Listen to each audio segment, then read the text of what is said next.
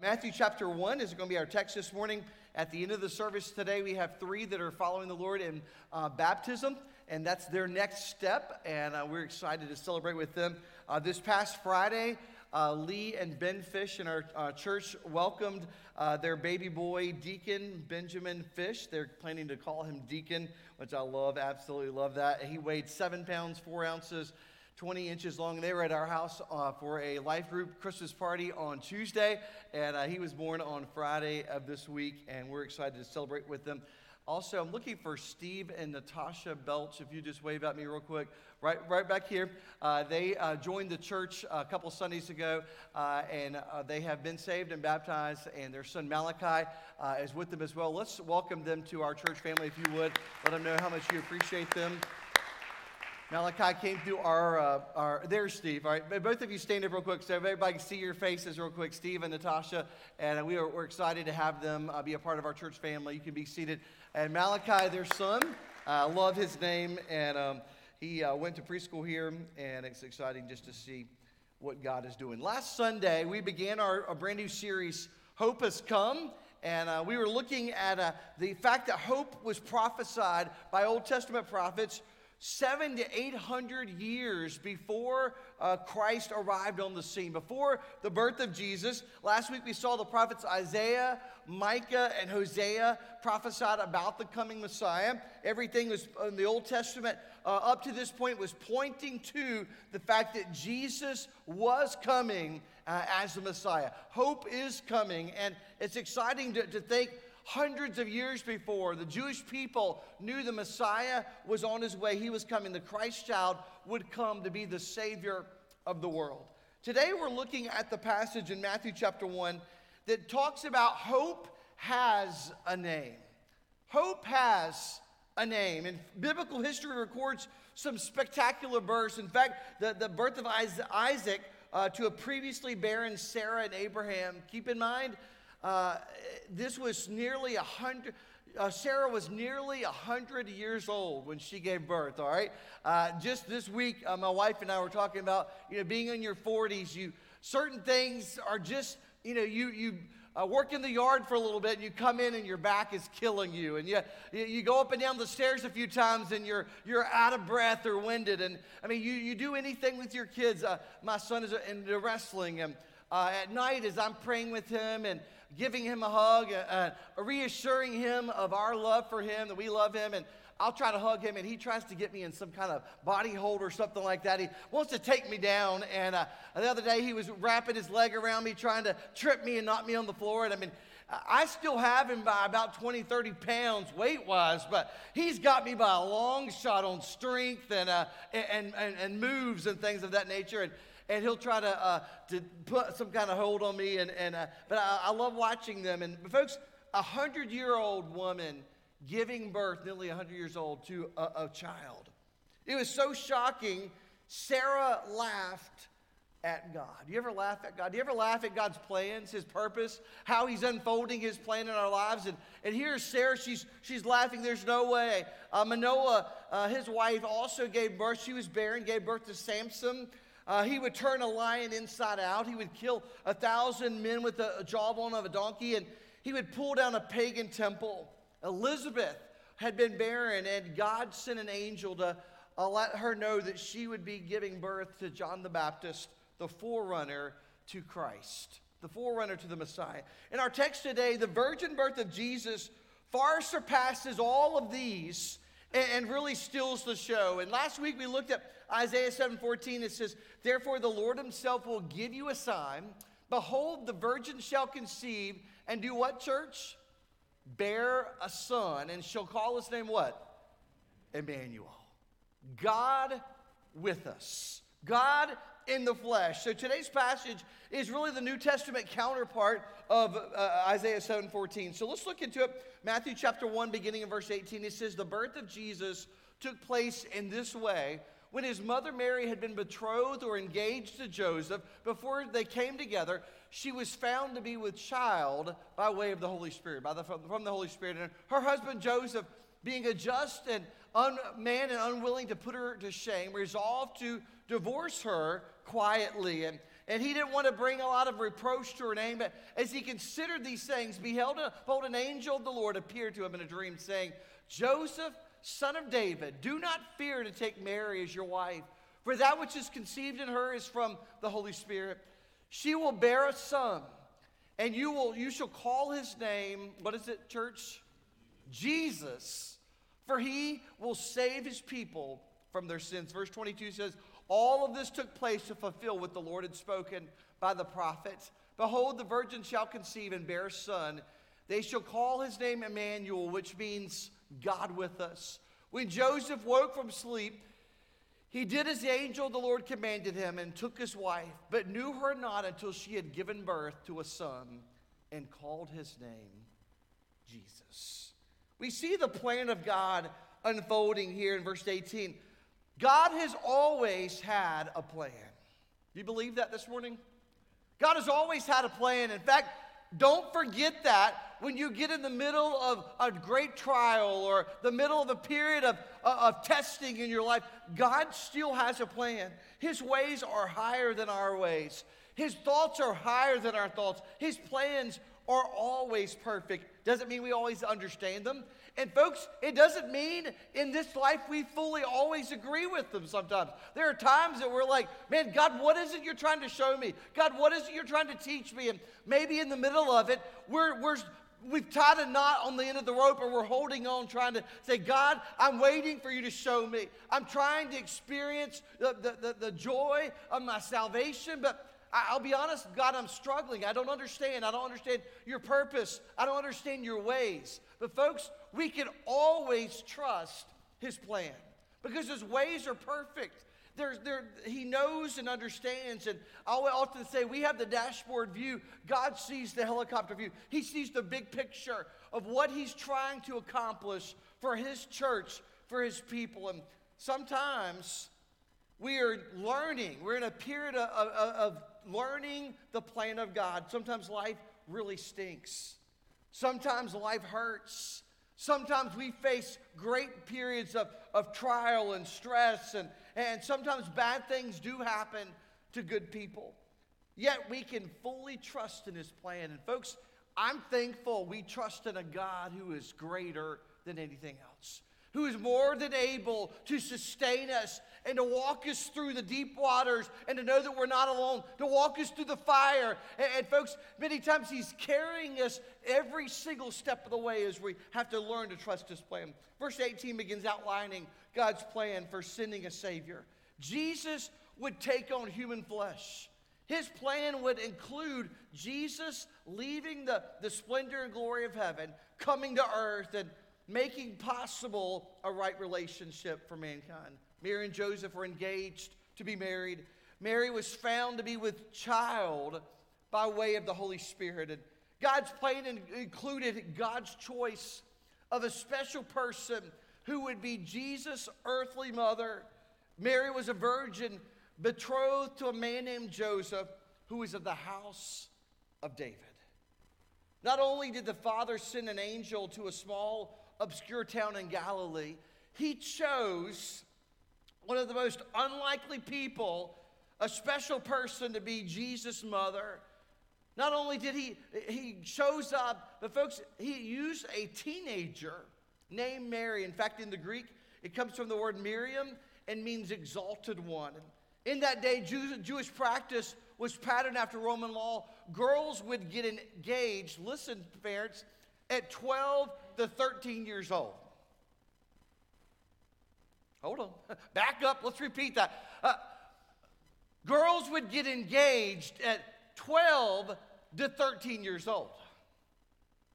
Talk about, it's hard to understand that, folks, but having gone to Romania a few years ago on some mission trips, we have a team going there this summer, and many of the gypsy villages that we go to, it is like stepping back into biblical times because these girls get engaged at 12 and 13 years old. At the time that they hit puberty, they're getting engaged. And the time that the engagement period is over, they're getting married. And many of them start having children at the point when they get married. As a father of 4 kids and two of them being girls. I'll be honest with you. I can't wrap my mind around that. In fact, I've got a 20-year-old, I've got a 17-year-old, and two soon-to-be 13-year-olds, and I'm not ready to have a wedding anytime soon. I'm not ready to have grandchildren anytime soon. I'm not ready for any of those things yet because I feel like there's still a lot of growing up to do, a lot of maturity to happen. And Lord knows they've come a long way. But the reality is I don't believe we're ready for that. But that was the time. That was the custom. That was the culture in that day. And it's common practice over in that region of the world. Those of you that go to Romania, you're going to see it firsthand. And I know I met ladies that were 32 years old that had 8 children. It's hard to wrap your mind around. One of the pastors, one of the gypsy pastors there, his wife ended up having to get her tubes tied at, I think, 36 or 37 years old after having 9 children because they said she would not survive another childbirth. And so they had to tie her tubes. And I mean, it's hard to understand, but here's Mary, the mother of Jesus. It's astonishing. But folks, when God sovereignly chose Mary to be, the mother of Jesus, it was the most astonishing. Out of all the women he could have chosen, queens, princesses, sisters or daughters of wealthy, influential people in the day, from the city of Jerusalem, he chose an unknown, unassuming young girl named Mary from an obscure village called Nazareth. But God's plan and purpose often do not unfold in the manner that we as humans have selected. He most often chooses the simple things of this world to confound the things that are wise. Oftentimes, he uses the most unlikely servants of God he will use to accomplish his plan and his purpose for the ages. And listen to the angel's record of Mary here as they talk to Mary in Luke chapter 1. He came to her and said, "Greetings, O favored one. The Lord is with you." But she was greatly troubled at the saying and tried to discern what sort of greeting this might be. Verse 30 says, "And the angel said to her, 'Do not be afraid, Mary. You have found favor with God, and behold, you will conceive in your womb and bear a son, and you shall call his name,'" what, church? Jesus. God's plan to bring redemption, to bring forgiveness of sin is coming into action. God's plan all along was to bring hope to mankind. We don't have to go through this life living as a slave to sin. We don't have to go through bound by our past because Jesus is offering us forgiveness. He offers us hope. He offers us a relationship with God. We don't have to live in this life without hope. God loves us. John 3:16 says, "For God so loved the world that he gave his only son, that whoever believes in him should not perish but have" what, church? Eternal life. Jesus is offering his life. He offers us hope for a future. He offers us a home in heaven. God's plan all along is to offer a Savior to pay for the sins of the world. Church, he is for us. He loves us. He cares about your every need, the struggles of your life. Jesus cares. But not only was there a plan, there's a purpose behind it. Imagine this morning being Joseph, being the one who's engaged to Mary. Not only is the girl that you're engaged to suddenly pregnant and you're not the father. Imagine hearing the words by way of an angelic messenger. An angel appears to you and says, "Oh, by the way, the girl that you're engaged to, God has this supernatural divine plan for the ages, and she's now pregnant." Hold on. Yeah. Did I eat too much red sauce on my pizza or spaghetti last night? I mean, am I having heartburn? What's the problem here? I'm struggling to understand what the plan of God is. Verse 20 says, "The angel of the Lord appeared to Joseph." He's explaining not only his plan, how this would all take place, he also explains the purpose for God. Verse 20 says, "Joseph, son of David, do not fear to take Mary as your wife, for that which is conceived in her is from the Holy Spirit. She will bear a son. You will call his name Jesus. for he will save his people from their sins. All of this took place to fulfill what the Lord had spoken by the prophet. God's purpose in sending Jesus was that you and I might be saved. Salvation would be available for mankind. God's purpose in sending Jesus was that he might redeem us. He made a way that when there seemed to be no other way. Jesus came as the Lamb of God.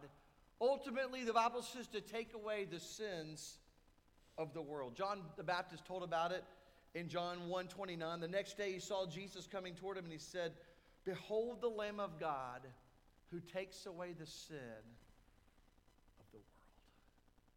There was a plan, but there was also a purpose. Jesus didn't just come as a baby to perform miracles. He came for the purpose of ultimately dying on the cross. He came not to just, he did all those things, but he came to offer eternal life.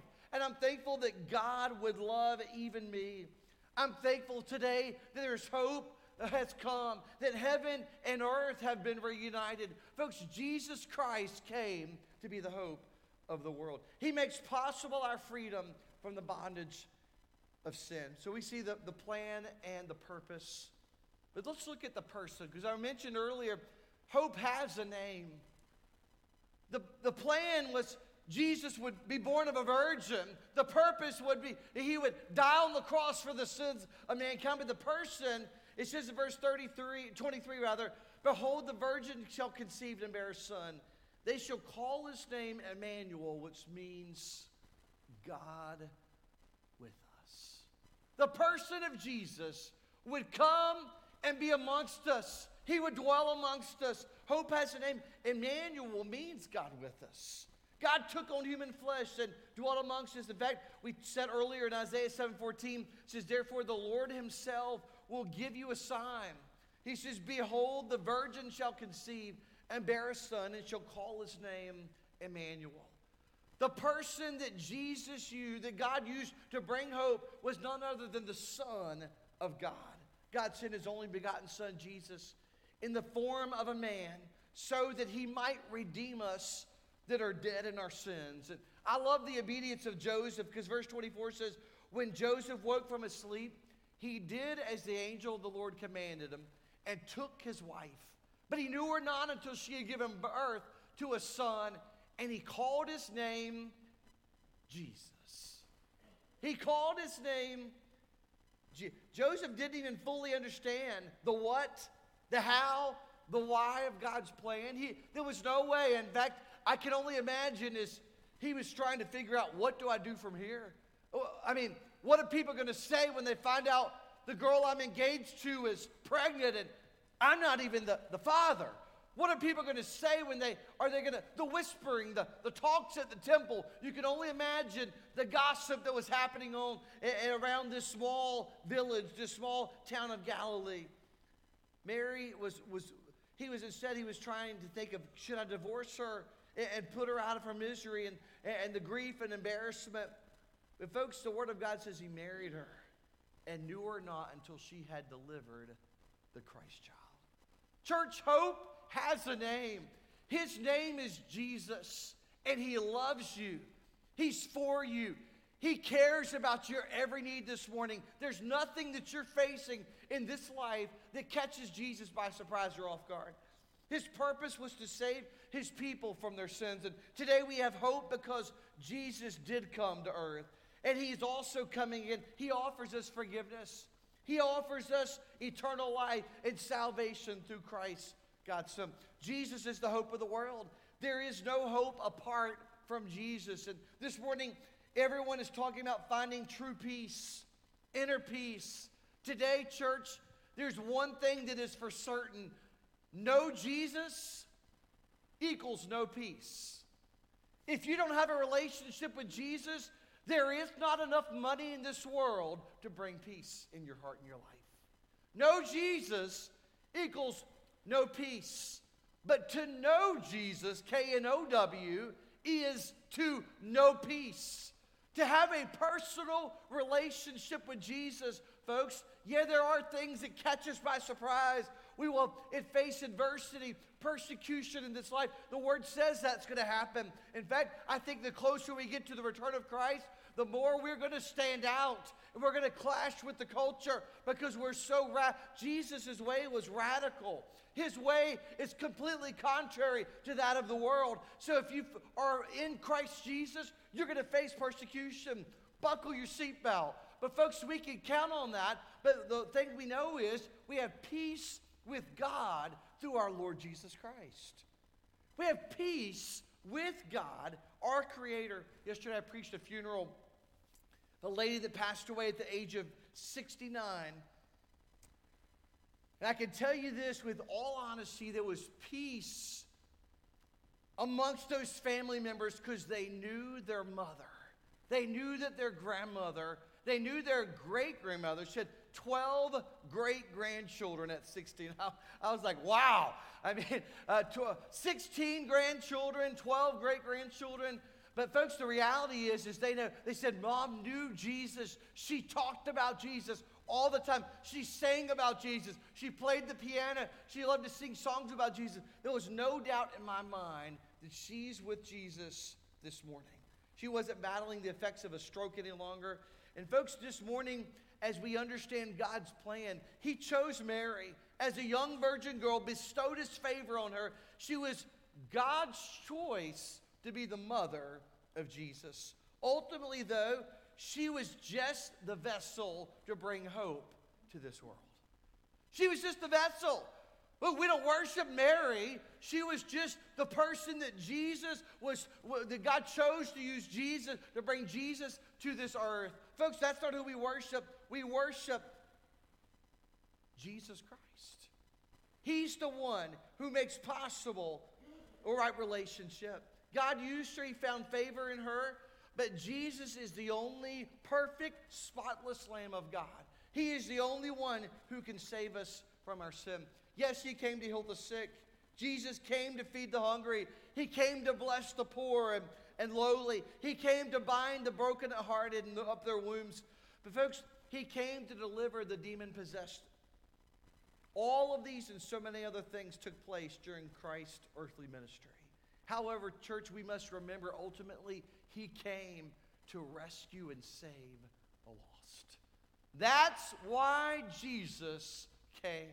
So folks, we don't sit here and worship a tiny baby in a manger. And folks, He came 2,000 years ago that way. We don't worship a God who's hanging on the cross. Folks, He did do that, but ultimately He was buried, and the Word of God says 3 days later He rose victoriously from the grave. We serve and worship a risen Savior.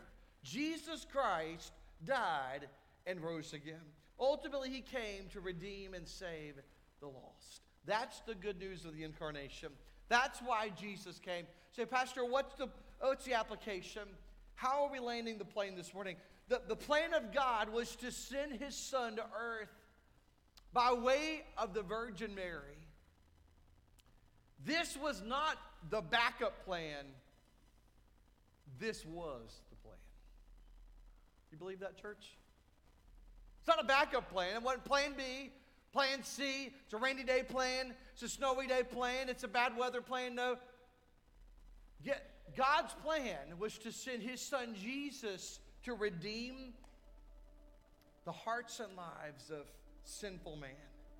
God's plan was to bring hope to all of mankind. God would send His Son to earth. The purpose was that Jesus would come to offer hope. He came to be the Savior of the world. And folks, it was the only way that you and I can be saved. What we do with Jesus determines where we spend all of eternity. What we do with Jesus determines our relationship with God the Father. Because the Word of God says we've all fallen short of the glory of God. We don't measure up. God's perfect. He's holy. He's just. But He's also our judge. And what He says is ultimately what we do with Jesus determines a right relationship with God. He ultimately came so that he might die on the cross for our sins. A church that brings hope to every one of us. He didn't come just to save a select few. Jesus looked at the Gentiles, the Jews looked at the Gentiles as less than. They'd pass by on the other side. They would avoid even driving their Tesla through that side of town because you know what? You don't want to have a battery that dies on you and get stuck on that side of the track. They wouldn't be caught dead going into a Gentile restaurant. Those people are unclean. Talk about prejudice. Talk about judgment. The Jews hated the Gentiles. The story of the Good Samaritan is all about that. The haves and the have-nots. But the reality is this morning is Jesus Christ died so that Jew and Gentile are now equal at the foot of the cross. We're both desperately in need of a Savior who died on the cross and is offering us a right relationship with God. The Jews looked down on them. But one of the beautiful mysteries of the gospel is Jesus died so that Jew and Gentile alike can be set free from our sin and receive a right relationship with God. I love that. I love that picture in Ephesians as Paul talks about the mystery of the gospel, and he says, we are equal at the foot of the cross, both Jew and Gentile. Folks, this morning, hope has a name. His name is Jesus. What you do with Jesus ultimately determines if you experience genuine hope in this life. What you do with Jesus determines your eternal destiny. A person who has a personal relationship with Jesus experiences a hope the world will never experience or know. In fact, when I deal with people who've lost loved ones, there is a peace that surpasses all understanding. My family experienced that firsthand in March of this year as my mom breathed her last breath here on this earth.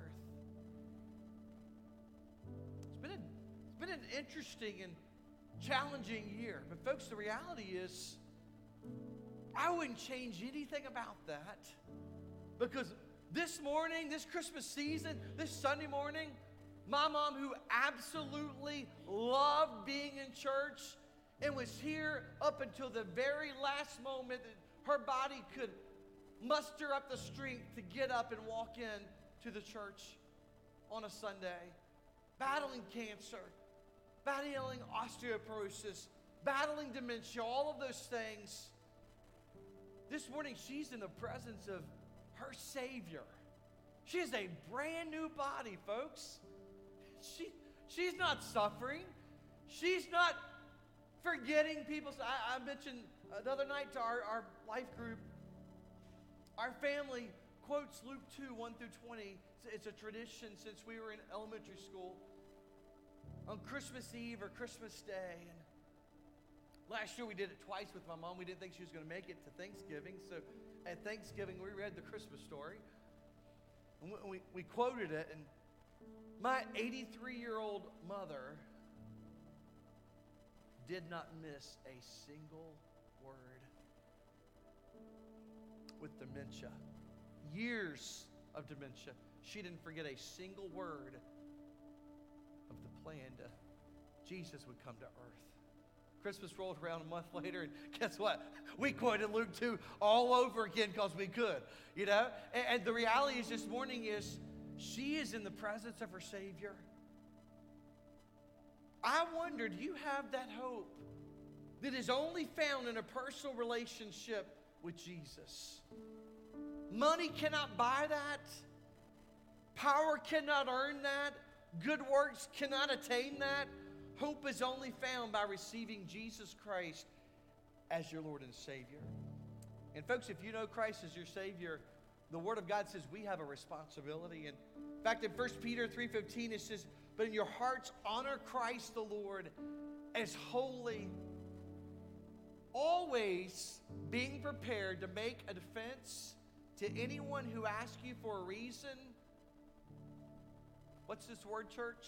For the hope that is in you. Yet do it with gentleness and respect. This Christmas season, we ought to have the joy of the Lord so radiating on our countenance. That coworker looks at you and say, I don't know how you do it. I know you've had a difficult year of experiencing loss or frustration or trial, but somehow you still have a smile on your face. My hope is not based on anything that happens in this life, but my hope is built on nothing less than Jesus' blood and righteousness. Folks, He's died on the cross for my sin, and He's offering us, all right, so it says, be prepared to give a defense to anyone who asks a reason for the hope that is in you. Folks, Jesus Christ has saved my soul. He has made me whole. He has forgiven me. Folks, my past is completely forgiven, and I will never be brought up ever again. Be ready to share the hope that is found in Jesus. He alone gives hope. Holy Spirit, would you speak to our hearts this morning?